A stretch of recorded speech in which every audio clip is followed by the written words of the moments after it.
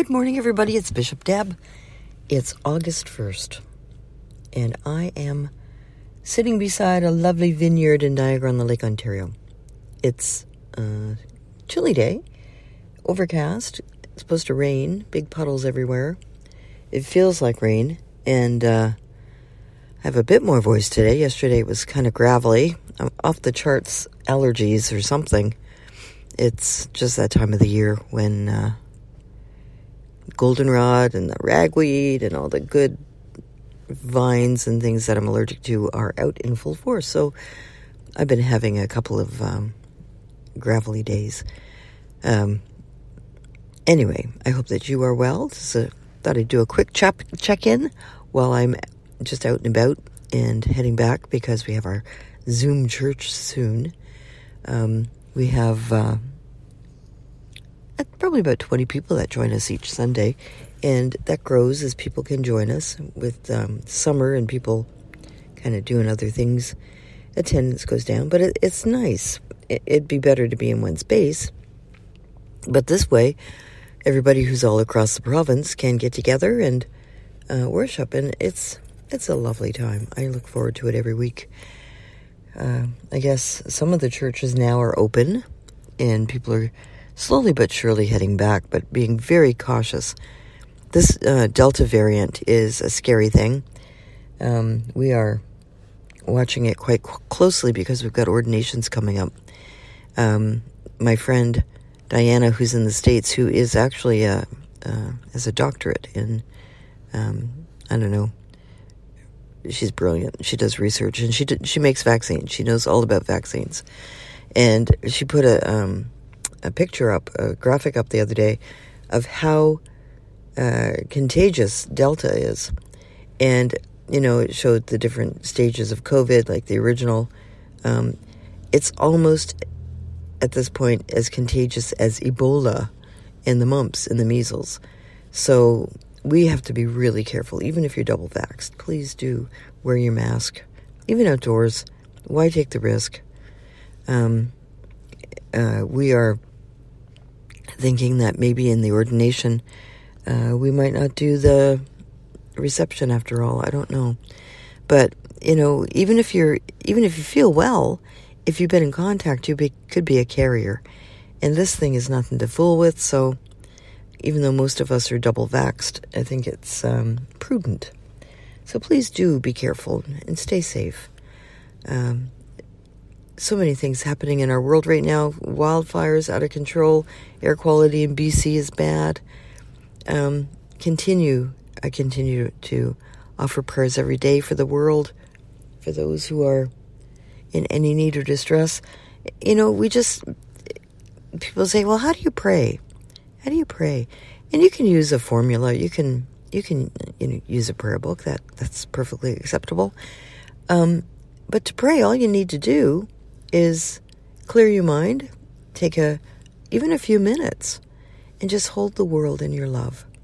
Just sort of picture it in your mind, bathe it with your love, think of all the people who are in need, and send angels to them.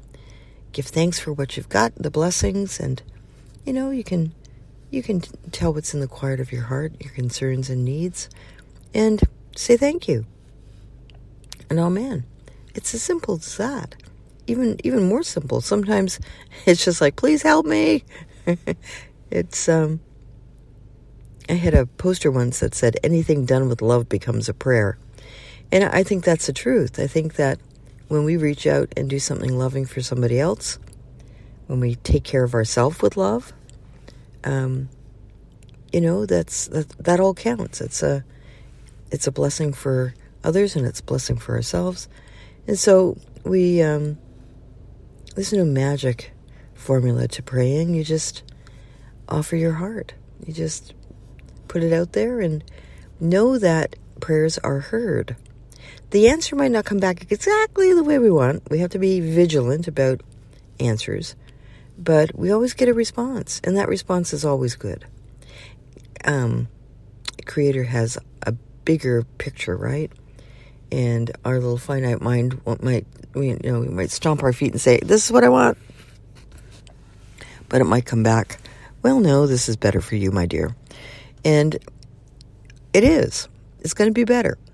So, prayer for the world, superpower that we have. Put it out there, make a difference. So important on the Sunday. That seems to be a really good message. So, I pray throughout the day. I have a conversation with God everywhere I go. It's sort of running in my mind. And so formal prayers are good, because if you need words, that's good. But mostly prayer is emotion. It's the fuel. It's the feeling of your heart. We feel empathy for people. We are concerned. All our emotions are involved. So we give it over. We give it to God, who can do more than we can ask or imagine. And I love to remind people anything is possible with God. All things are possible with God. When we keep that open mind and that open heart and that open expectation, then we remain in a place of reception, because we're expecting it. So we're going to receive something good. We put it out there, it's going to come back to us. So try that today. It's simple, universal laws, really. God is good. God wants us to enjoy our life. God has given us angels to help us in our everyday tasks and needs. And so, we call in the angels. We pray to God. No matter what stripe we are. We could be Christian, Buddhist, Jewish. It doesn't matter. With a faith in Creator, a creator of love, then we're all going to experience the same thing. So that's my PSA for the day. Let's have a little prayer to get us on our way. I've got to get back and get organized for church. But I am sort of... I gave away a wedding today because I've just been feeling so hit with these allergies. And I'm glad I did. I love doing weddings, but projecting today would be an issue. And I just feel kind of dizzy, with allergies and stuff. Anyway, I ask for your prayers, and I pray for you too. We'll say a little prayer and get us on our day. Gracious God, we give you thanks for this day, this first day of a new month, this month of August. We ask that you help us to relax and enjoy it, that you would bring to us blessings to help us do just that. We offer you today our needs and concerns, our worries and fears, knowing that you have broad shoulders and that you can take on all that we give you. We ask that you bless us, that you work in our lives for good, as you always do, but that we might have eyes and ears to understand your working. We pray for all those who are under the weather, those who are suffering allergies or more serious illnesses. We pray for first responders everywhere. Especially we remember those who are battling all the blazes across Canada at the moment, those who are coming from parts of the world to offer reinforcement and relief for those who are battle weary.